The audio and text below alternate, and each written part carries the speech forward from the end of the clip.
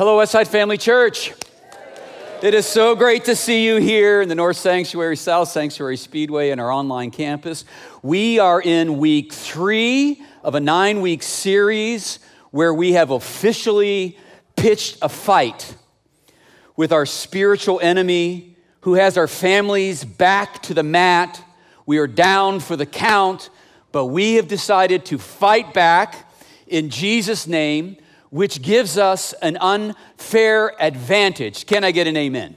It gives us an unfair advantage. So if you're sitting next to your mate, you're sitting next to your kids, members of your family, if you're single, if you're with a friend, I'm going to invite you to join hands together as a show of solidarity online, Speedway here at Lenexa.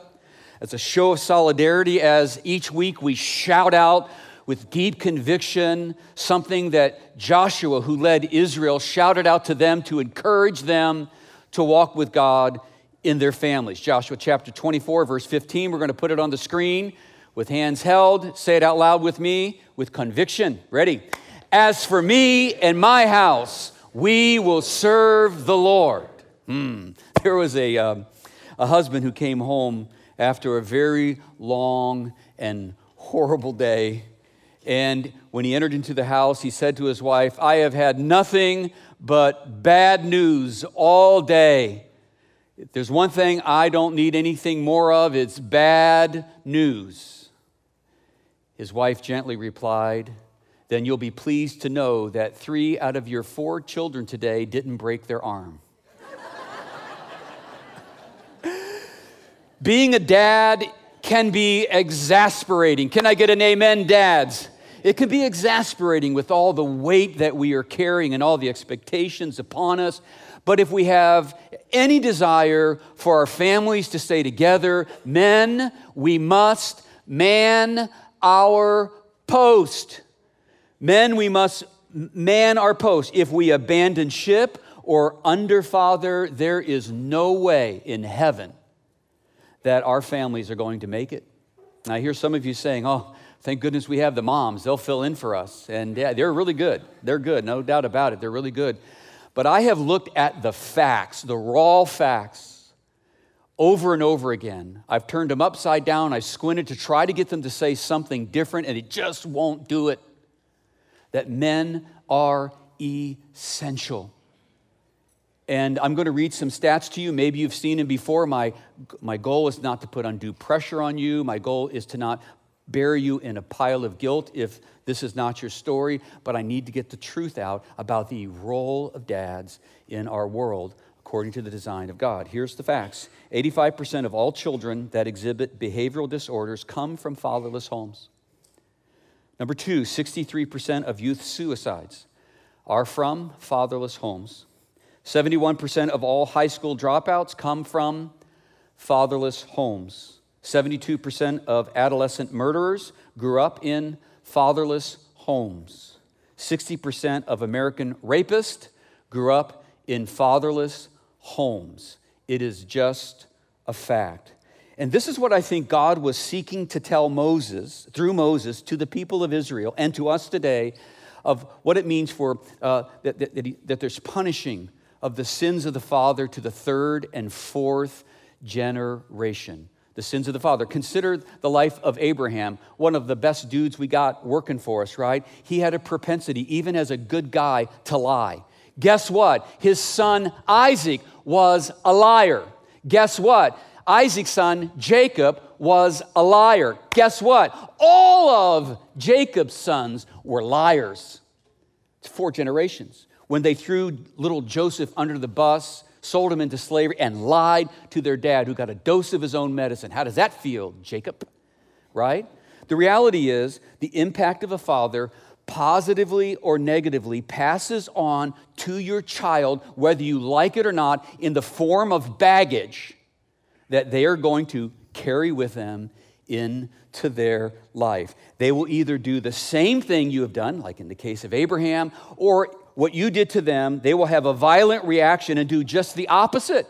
It'll have a crippling effect on them, and either way, they will bring that into their adult life. And pretty soon, after generation after generation after generation, we have a pretty punked and dysfunctional society, which I'm going to suggest is where we are at today. And one of our main missions during this series is to say, this has got to stop. We have got to stop the negative pattern of generational sins and rather move to a generational pattern of God's righteousness flowing through us. And I am suggesting that today, men, whether you're married or not, that it's going to start with you. We are going to start something new. Amen? Amen? It's available.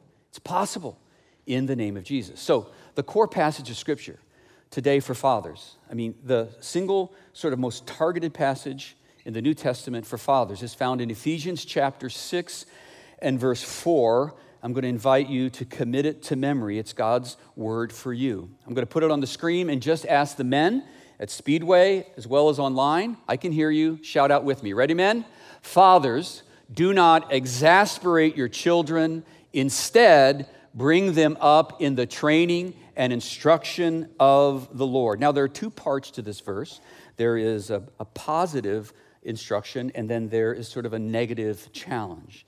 And I want to begin with the positive. Men, we are to train up. We are to train up our children in the instructions of the Lord. It is not my responsibility as the pastor. It's not our children's ministry. It is primarily a responsibility laid upon you, which I know is a bit overwhelming. Love to partner with you on it, but it's your responsibility at the end of the day. And a good father has an intentional plan about how they're going to approach the raising of their children. A good father does not enter into the life of being a father without some idea of what their approach is. And so I'd like to just give you 4 recommendations, sort of low-hanging fruit. Everybody can do this kind of thing that I think will have a powerful impact in training your children up in the instruction of the Lord. And I offer these up to you now as a mature father who has raised 4 children who have now left the nest and, get this, are off of my payroll. Boom. I could buy you lunch if I wanted to today. I've got so much money, But I'm not. Okay. Here we go. Number 1, lead out on church. Lead out on church, okay? Listen up. I am a guy, okay? I'm not just a pastor, but before that, I'm a guy. And I'm going to say something that might not sound right. You're probably not going to believe it, but I'm going to say it, and I think, guys, you'll understand this. I would rather, right now, be golfing. I shot a 75 yesterday. It's not bragging if it's true. I'd like to be out there right now. For some of you, it's not golfing. It's hunting, or it's fishing, it's hiking, it is biking. The reality is, this is good, but that's better, right? But what I have discovered is that there's something undeniably powerful when a man identifies the priority to give the Lord the first fruits of their time. Amen. Give the Lord the first fruits of their time.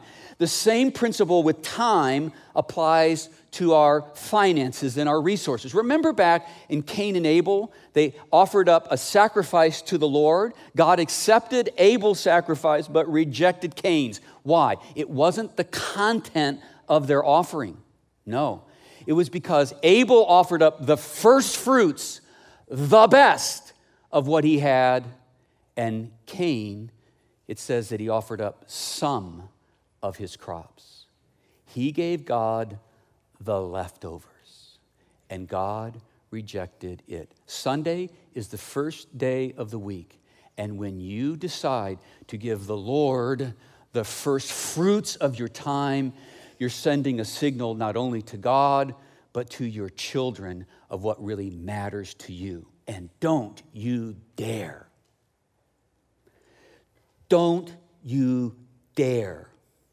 under any circumstances, let your wife lead in this area. If your wife says, hey, it's time for church, you say, back up, honey bun. That's my job. Kids, we're going to church. Did you give that responsibility to her, you know? Put your pants on. Man up. Make God the center of your family. Make God the center of your life. And you send a message to your kids. And I promise you, over a long period of time, they'll get it. They will. It'll have an impact on them, and it will honor God. It's not that hard. You get out of bed, you go to church. Okay? We can do a training class on it if you need. Number 2, ready? Keep growing. Keep growing. You can't drop your kids off at church on Sunday and be a jerk the rest of the week. You got to keep growing. Your kids need to see that you are in a perpetual journey to become more and more like Jesus. You got to keep growing. Even at my stage in life, I am trying to keep growing. You need to keep growing. And as you keep growing, it's going to rub off on your kids. The spiritual life is not so much taught as it is caught, men. You don't have to have a theological degree like mine. My kids have fallen asleep during most of my sermons growing up as a pastor, right? But they watch me Monday through Saturday to see if I really believe it, and that rubs off on them. Another thing that happens is that when you do seek to instruct them with your wisdom from the Word of God, they're going to listen to you. It's not going to fall on deaf ears, because when you live as a hypocrite, you can't shove righteous stuff all up in their grill when you're not even trying, right? And not only that, but becoming more like Jesus is just flat out going to make you a better man and a better father. It is the way to live your life. I've heard someone say there's a difference between 15 years experience and 1 year's experience repeated 15 times. Every year as a man, every year as a husband, every year as a dad, you're seeking, even at my stage, you're seeking to let the Lord take you to another level, okay? That's number 2. Now for number 3, are you ready for it? Ready, here it comes. Wait for it, wait for it. Love your wife. All the women said, woo! It has been said, and I believe it to be true, that the number one thing that your children want from you is to know that you are unashamedly and undeniably in love with mom. It is. It's the number one thing. Research shows it over and over again. And when you do this, it will give your kids an overwhelming sense of security about who they are. And when they seek to leave your nest, they will be able to fly out of that deep sense that they know who they are. And that comes from mom and dad being okay. When you place your children above your mate or pit your children against your mate, you may think that you're giving your kids priority, but you are undermining their lives and giving them a deep sense of insecurity, and instead of enabling them to fly, you are clipping their wings. Number 3. Number 4, pretty simple. Talk about low-hanging fruit. Have dinners with your family. You guys know, if you've been around a while, this is a high priority for me. If my 4 kids, actually I had them here, if you were here for that. If not, look it up online. All 4 of my grown kids were here, and they would tell you the number one thing that I made a priority of, it wasn't until my daughter turned 11, so I wasn't right on top of it, as they said, the dinners we had as a family was number 1. And this is helpful because Columbia University several years ago did a study, and they said, we have discovered the number one thing you can do to mitigate your kids being involved in drugs, alcohol abuse, gang involvement, and premarital sex. Let me say it again, and we're going to ask you, are these things you would like for your children to avoid? Ready? Here we go. Drugs, alcohol abuse, gang involvement, premarital sex. Raise your hand all over the room, online, if you'd like your children to avoid these things. Do I have anybody? Yeah, there we go. There you go. Right? So, you want this for your kids. Way to go. You know, entry-level intelligence, right? But if I were to say to you, what's the number one thing you can do? Number one thing you can do to mitigate their involvement in these things, there would be no way you would not do this, right? here's what they concluded. Have at least 5 dinners a week with your family. So, whoa. There is no way, Yahweh, God will enable you to do it. You said, no, you don't understand. We have soccer practice. I read the research, and it does not say soccer practice helps them in any way, shape, or form as much as dinners. What I would do is find a different sport. I would find a different team. I would find anything to have my kids at a loving dinner table at least 5 nights a week. You know how many I'd go for? 7. But we're just asking for 5 out of your deep love for your children. Why? What Columbia University said is that when kids don't have that sense of belonging from you, they go looking for it in other places, and they get involved in these detrimental things, not because they're stupid, but because their sense of belonging is way more important than the potential downsides of getting involved in these things. But they said, whenever they have a sense that they have a seat at your table, the table they've always wanted to be a part of, they've always wanted to belong, they don't go looking for it in all the dark and dirty places. Now, I know this is old-fashioned, but I always sit at one head of the table, and Roseanne sits at the other head of the table, always. Someone said it's more important for our children to know who's at the head of the table than who is the head of our country. And I agree with that. And one other thing, this is not of the Lord. Paul would use that phrase, this is not of the Lord. This is not instructions in Scripture, so it's just my personal advice to you, something that I have done. So if you don't do it, you're not being disobedient. I think you're being silly, but not disobedient. I never pass the saying of grace to anyone else. I always say it unless it's my birthday. I take 1 week off, 1 day off the entire year. Why? Because I learned this from Roseanne's dad, because there is something immensely powerful about a man who is willing to humble himself in front of his wife and children and acknowledge that without God, you would have jack squat nothing. You don't have to have flowery language. Bless us for your service and the this or that. You don't have to do any of that. All you need to say is, God, man, we're so grateful for this grub. Without you, we'd have nothing. Amen. Pretty rough, right? We can put that in a training video as well if you need it, right? It's not the words, it's the humility. That's what your children want to see from you, is humility. They want to see that God is important in your life. Okay, that's the positive stuff. Now for the challenge, the Father's Day challenge. Here it is.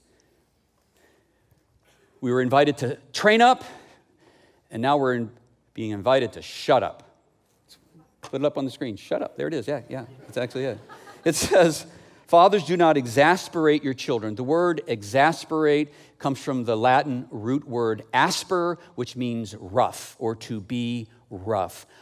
A father who exasperates their children means that you irritate them, you become unreasonable, you crush the spirit, you suck the life out of a person. Now, children, as we started off with, can be very exasperating, but it doesn't have long-term consequences. But for a man to be exasperating their children has long-term consequences. You know what we call it today? We call it daddy issues. Daddy issues. Now, there's more than one brand of exasperating. There are many different ways or forms that you can use to suck the life out of your children, and even your adult children today. And by the way, your style almost always comes from your father or a reaction to your father or lack of a father thereof. And they will either mimic your behavior or do the exact opposite. So I'm going to share 3 ways to exasperate your children, and I want you to identify which of the 3 best describes you. And if you're courageous, which Westside men are, and if you're guests, I'm not expecting this of you, but Westsiders, I would double dog dare you to ask your mate and your children. Maybe not during the service. We don't have enough security on hand, okay? But you might want to ask them a bit later if you are courageous. 360 review here. So I was sharing with Roseanne these three items, 3 ways to exasperate your children. I was looking for no personal feedback. No personal feedback. When I got to one of them, she raised her eyebrow and put that little smirky grin on her face so as to say, you might want to do a little deeper dive on that one for yourself personally.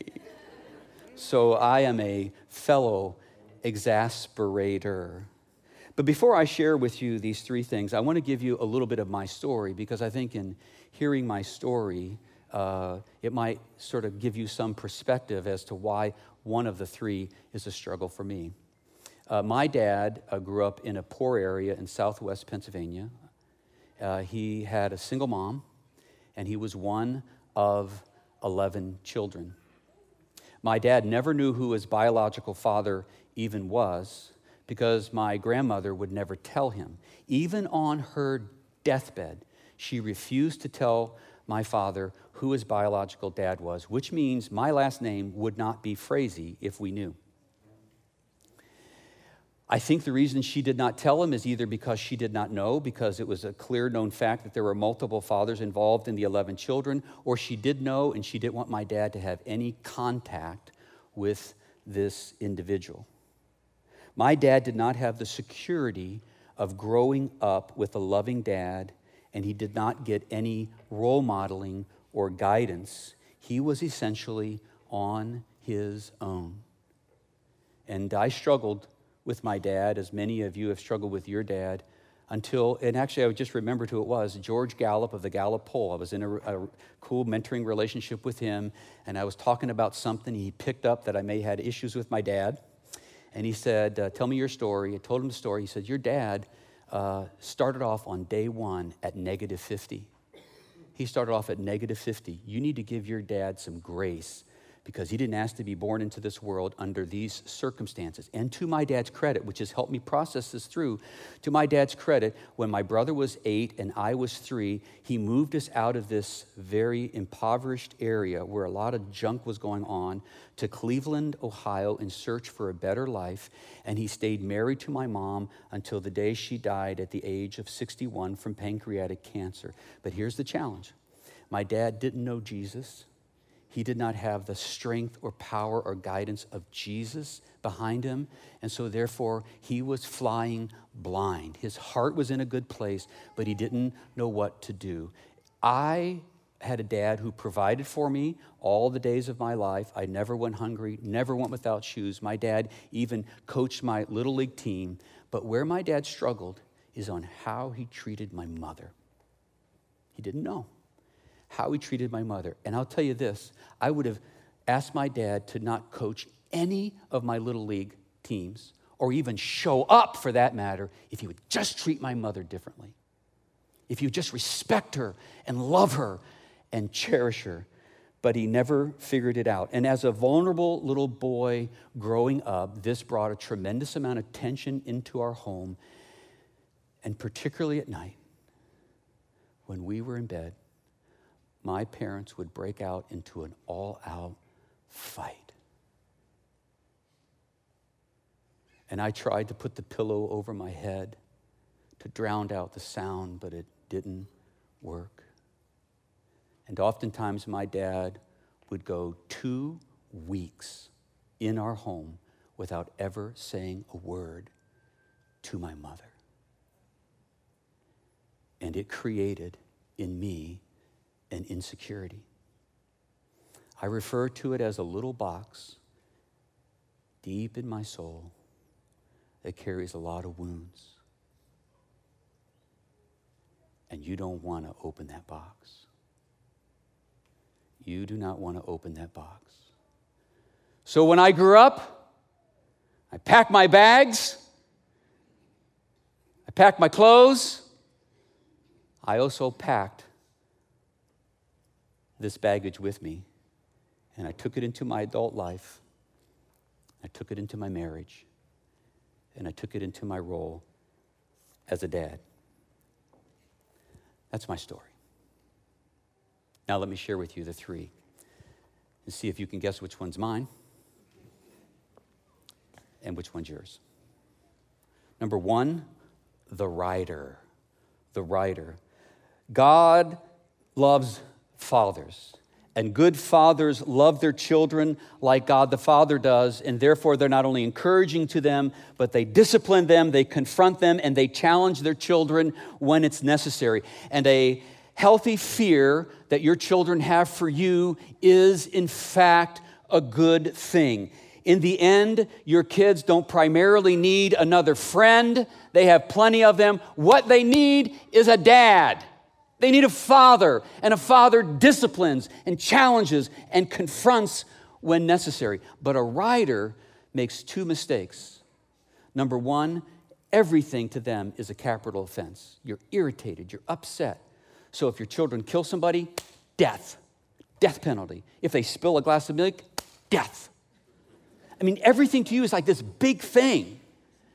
And the second thing is that you ride them so hard that it crushes their spirit, and as a result, you tip from having a healthy fear of you to an unhealthy fear of you. And what is going to happen is that they're going to hold back from you. And when they hold back from you, you're not going to know what's going on in your kid's life because they're afraid if they have an honest conversation with you, you're going to blow up, and who knows what is going to come out of your mouth. And it exasperates them. It's rough. The second type is called the breaker. Write that down, the breaker. And by breaker, I mean you're a promise breaker. You say the right things, you're positive, you have good intentions, but you don't deliver on what you promise. And over time, that exasperates kids. The third one is called the avoider. As an avoider, you just don't deal with things, either because you're worn out or you have too many bigger fish to fry, or more likely it's because you can't handle conflict and just hope it will go away or work itself out. And whenever you avoid necessary conflict and you don't show up with a mature solution, when you do not set appropriate boundaries on a timely basis, what ends up happening is it exasperates your children. It exasperates your family, and things always get worse. You probably guessed it. I, Randy Frazee, am prone to be an avoider. Yeah.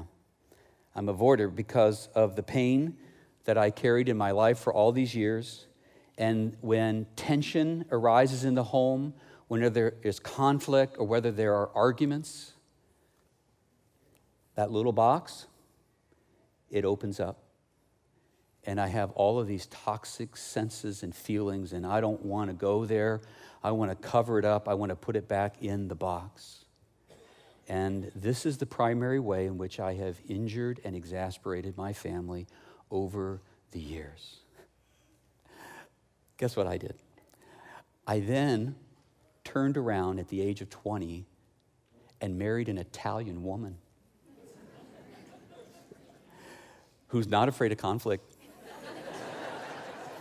She not only speaks lots of words with her mouth, but she speaks with her hands like this, you know? If you don't want conflict, man, don't be dating any Italian women, that's for sure, right? But I can tell you, Roseanne's persistency with us putting things on the table and making me stay at the table has helped me to recover. Now, those are the three. Which one best describes you? Okay, rider, breaker, avoider. But here's the good news that I want to share with you. In Christ, you can take this junk out of your bag. When I was raising our kids, I did it inadvertently at first, but then it became a pattern. Whenever I had something that I wanted to bless my kids with, or something I wanted to encourage them and how proud I am of character, or just something that they did, I would invite them out to the backyard where we had a wicker set. And I would sit them down, or I'd call them out, Jennifer, David, Stephen, Austin, come to the wicker set. They would run because they knew if you got called to the wicker set, it was good news. And I would say, I'm so proud of you Someone mentioned this to me. I saw this in you, and I just want you to know as your dad, I'm so proud of you. And it was a wonderful moment, wonderful moment. But because I've been given the responsibility, and as a voider, this is hard for me, I've also been given the responsibility to challenge my children when they need to be challenged. And so whenever I had to challenge them, I never called them to the wicker set. I always called them to my office and invited them to sit on the ottoman. They were always a little slower getting to the ottoman, and I would always wait for them to come in. They would sit, and then I would take the chair and rise it up above so as to look down on them. You say, that's intimidating. Darn right it is. And that's the authority position that I've been given by God, and I thought the physical space should communicate that. And I would have to challenge them. And it always turned out to be a good thing, a loving thing, a necessary thing, something that my kids to this day would say, we are grateful we had a dad who told us how the cow ate the cabbage, who got up in their grill. Another thing I learned, 29 years of being a dad, is there were occasions, more than one, when I called my children into my office and I wasn't sitting in the office chair. But when they came in, I was sitting on the ottoman because I mistreated their mom in front of them. I broke a promise. I avoided them. I dropped the ball. And I asked them if they would forgive me. And what I've learned is that if you will not let a lot of grass grow underneath your feet on these things, as a dad, that you will eliminate this mistake you've made. You don't have to be perfect. It'll eliminate this mistake you made, exasperating them and putting it into their daddy issue bag when you grow up. And one other thing I discovered is that you need 10 wicker encounters for every one ottoman encounter. 10 wicker encounters for every one ottoman encounter. And I think one of the problems that us dads have is that we have too many ottoman experiences and not enough wicker experiences. And I remember when I need to call my kids into the office to the ottoman, I would ask myself, how many wicker experiences have I put into the bank account before I offer up this ottoman experience? Because if I don't have enough in the bank, this is not going to go well. To be confronted by a dad, you first have to be blessed by your dad. So here's the Father's challenge. I offer it up to you. Memorize it. Ephesians chapter 6, verse 4. Let's put it on the screen and ask everyone now to shout it out online, Speedway here at Lenexa. Ready? Fathers, do not exasperate your children. Instead, bring them up in the training and instruction of the Lord. So men, how do we begin?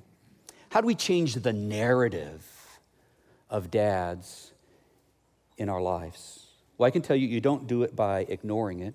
You don't deal with it by getting angry or bitter at your father, but rather you recognize that God, your Father, wants to talk to you. I believe today that God the Father is calling men to the wicker. He's calling you to the wicker, that your Heavenly Father wants to say something to you that maybe your earthly father failed to tell you. So men, I invite you to come to the wicker set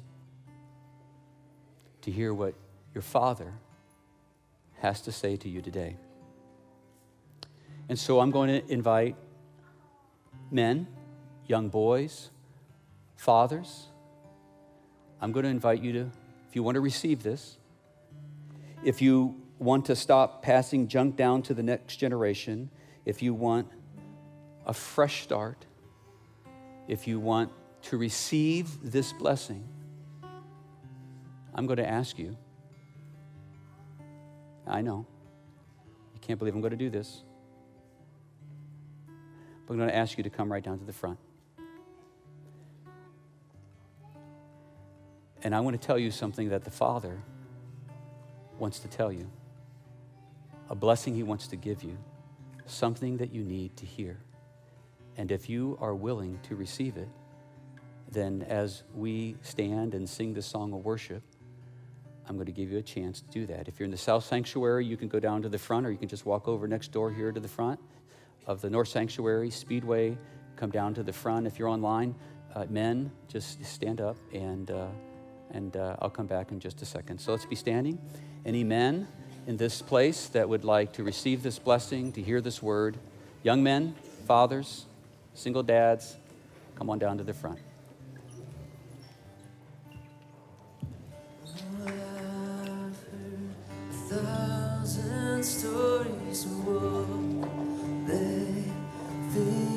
Squeeze in really tight. I thought there were going to be 3 of you. Oh, ye of little faith.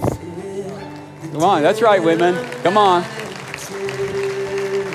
Enemy's not liking this one. Dig in closer. Come on. Off to the side here, lake room. Come on, that's good. Holy cow. Come on tighter. Yeah, come on. It's who you are, and I'm loved by you. It's who I am. It's who I am. It's who I am. Good, good Father. It's who you are. It's who you are. It's who you are, and I'm loved by you.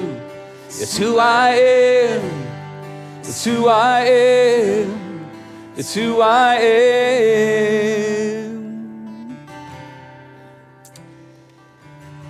So I didn't expect this.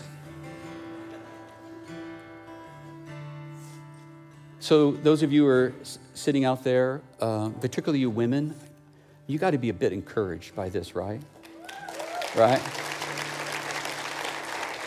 This will change all of that out there. This will change all of that out there. And so I'm going to first of all offer up a prayer for these men, because they don't like to do this stuff. Some of them are like, I can't even believe I moved. There's a little bit of a peer pressure thing right now, but I'm hoping I don't regret this. It's be the worst Father's Day ever. I don't think it's going to be that. So I'm going to invite you in the audience, particularly you women, if you see what's going on here and you want to encourage us, when I pray, I want you to extend a hand to these men. Let's pray. Father, I am so moved by the courage of these men. And right now, in this moment, this tender moment, we need you as our Father. There's a lot of grown men here who carry a lot of responsibility. They're weary, they're tired. They don't know if they're going to make it. Right now, we need to come to you as a little boy, just trying to find our way. We're broken, we're struggling. And Father, I believe with all of my heart that today you have a word for them, each and every one of them. And I invite you, Father, to open up that little box, that carries a lot of the junk that's been holding them back and tearing them down and exasperating the people around them, and let it out and replace it with something new. We pray this in the name of your Son, who made all of this possible, Jesus Christ. And all of God's people said, amen. Men, I want you to put your hands in a receiving position. This is signaling to God that you want to receive, okay? If you don't want to receive it, keep your hands in your pocket, okay? The very first thing that you need to do if you're going to move forward is that you cannot move forward with bitterness and anger in your heart. You can't do it. You got to let it go, particularly as it relates to your dad. You do. I can tell you that He wants to be forgiven. Some of you, your dads are already gone, and it's still affecting you. You can't move on without forgiving them. Yeah. So right now, I just want you to say from your heart, maybe hard, I forgive you, Dad. Okay, say it. Yeah. You can't move on if you're going to carry a bunch of shame from your own life and your own decisions. And here's what God wants me to tell you. He watched all of it. Every mistake you have made, every time you mistreated the one you said you would love till death do you part, every time you exasperated your kids, every time you dropped the ball, every time you broke a promise, he said he's seen it all of it. And here's what he wants me to tell you. He's got you covered. That he's already covered all of these mistakes when he sent his son to the cross. And he wants you to know that he's already forgiven you. He's already forgiven you. All you got to do is ask him. 1 John 1:9 says, if we confess our sins, he is faithful and just to forgive us, like of any of them. Restore us. So right now, I just want you to say, Father, forgive me. Say it. Father, forgive me. Done. Check. Move on. And here's what God the Father wants to say to you. He said, you've forgiven your father. I've forgiven you. Now it's time for you to forgive yourself. It's time. You can't change the past. Nothing you can do about it. I know some of you, are really struggling with that, but you got to forgive yourself. So I just want you to say it. I forgive myself. Say it. I forgive myself. I hope that feels good, and I hope you believe it. Here's what God the Father wants me to tell you, is that he loves you. He will not abandon you. He will not abuse you. He will not avoid you, and that he will not break any of his promises to you. Here's what God the Father wants me to tell you. Believe it. He's actually proud of you.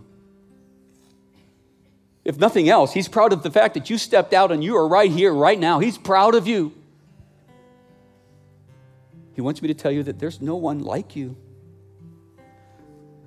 He remembers you as a little boy. That's how he sees you. And there's no one that touches his heart quite like you do. God the Father wants me to tell you this, is that he blesses you. He blesses you. And it's within his power and it's within his desire to bless you even more. Yeah. But he needs you to follow him. Just follow him. If you're interested in that, man, I'm going to ask you now to take your hands and stick them high over your head. Come on, you could do it. And I want you to shout out, lead me. Ready? 1, 2, 3. Lead me. Yeah. Women, that's how men talk. On the count of, let's do it again. Let's go. 1, 2, 3. Lead me. Yeah. Lead me. God blesses you. Live for him. Pass this blessing on to your wife. Pass this blessing on to your children and to your children's children. And by golly, in the name of Jesus, we will each be able to reclaim our families. And all of God's people said, amen. Amen. Let's give it up to all of our men that have come forward. You guys can go back to your seat as we continue in our worship of God. Let's give it up for him, guys. Way to go.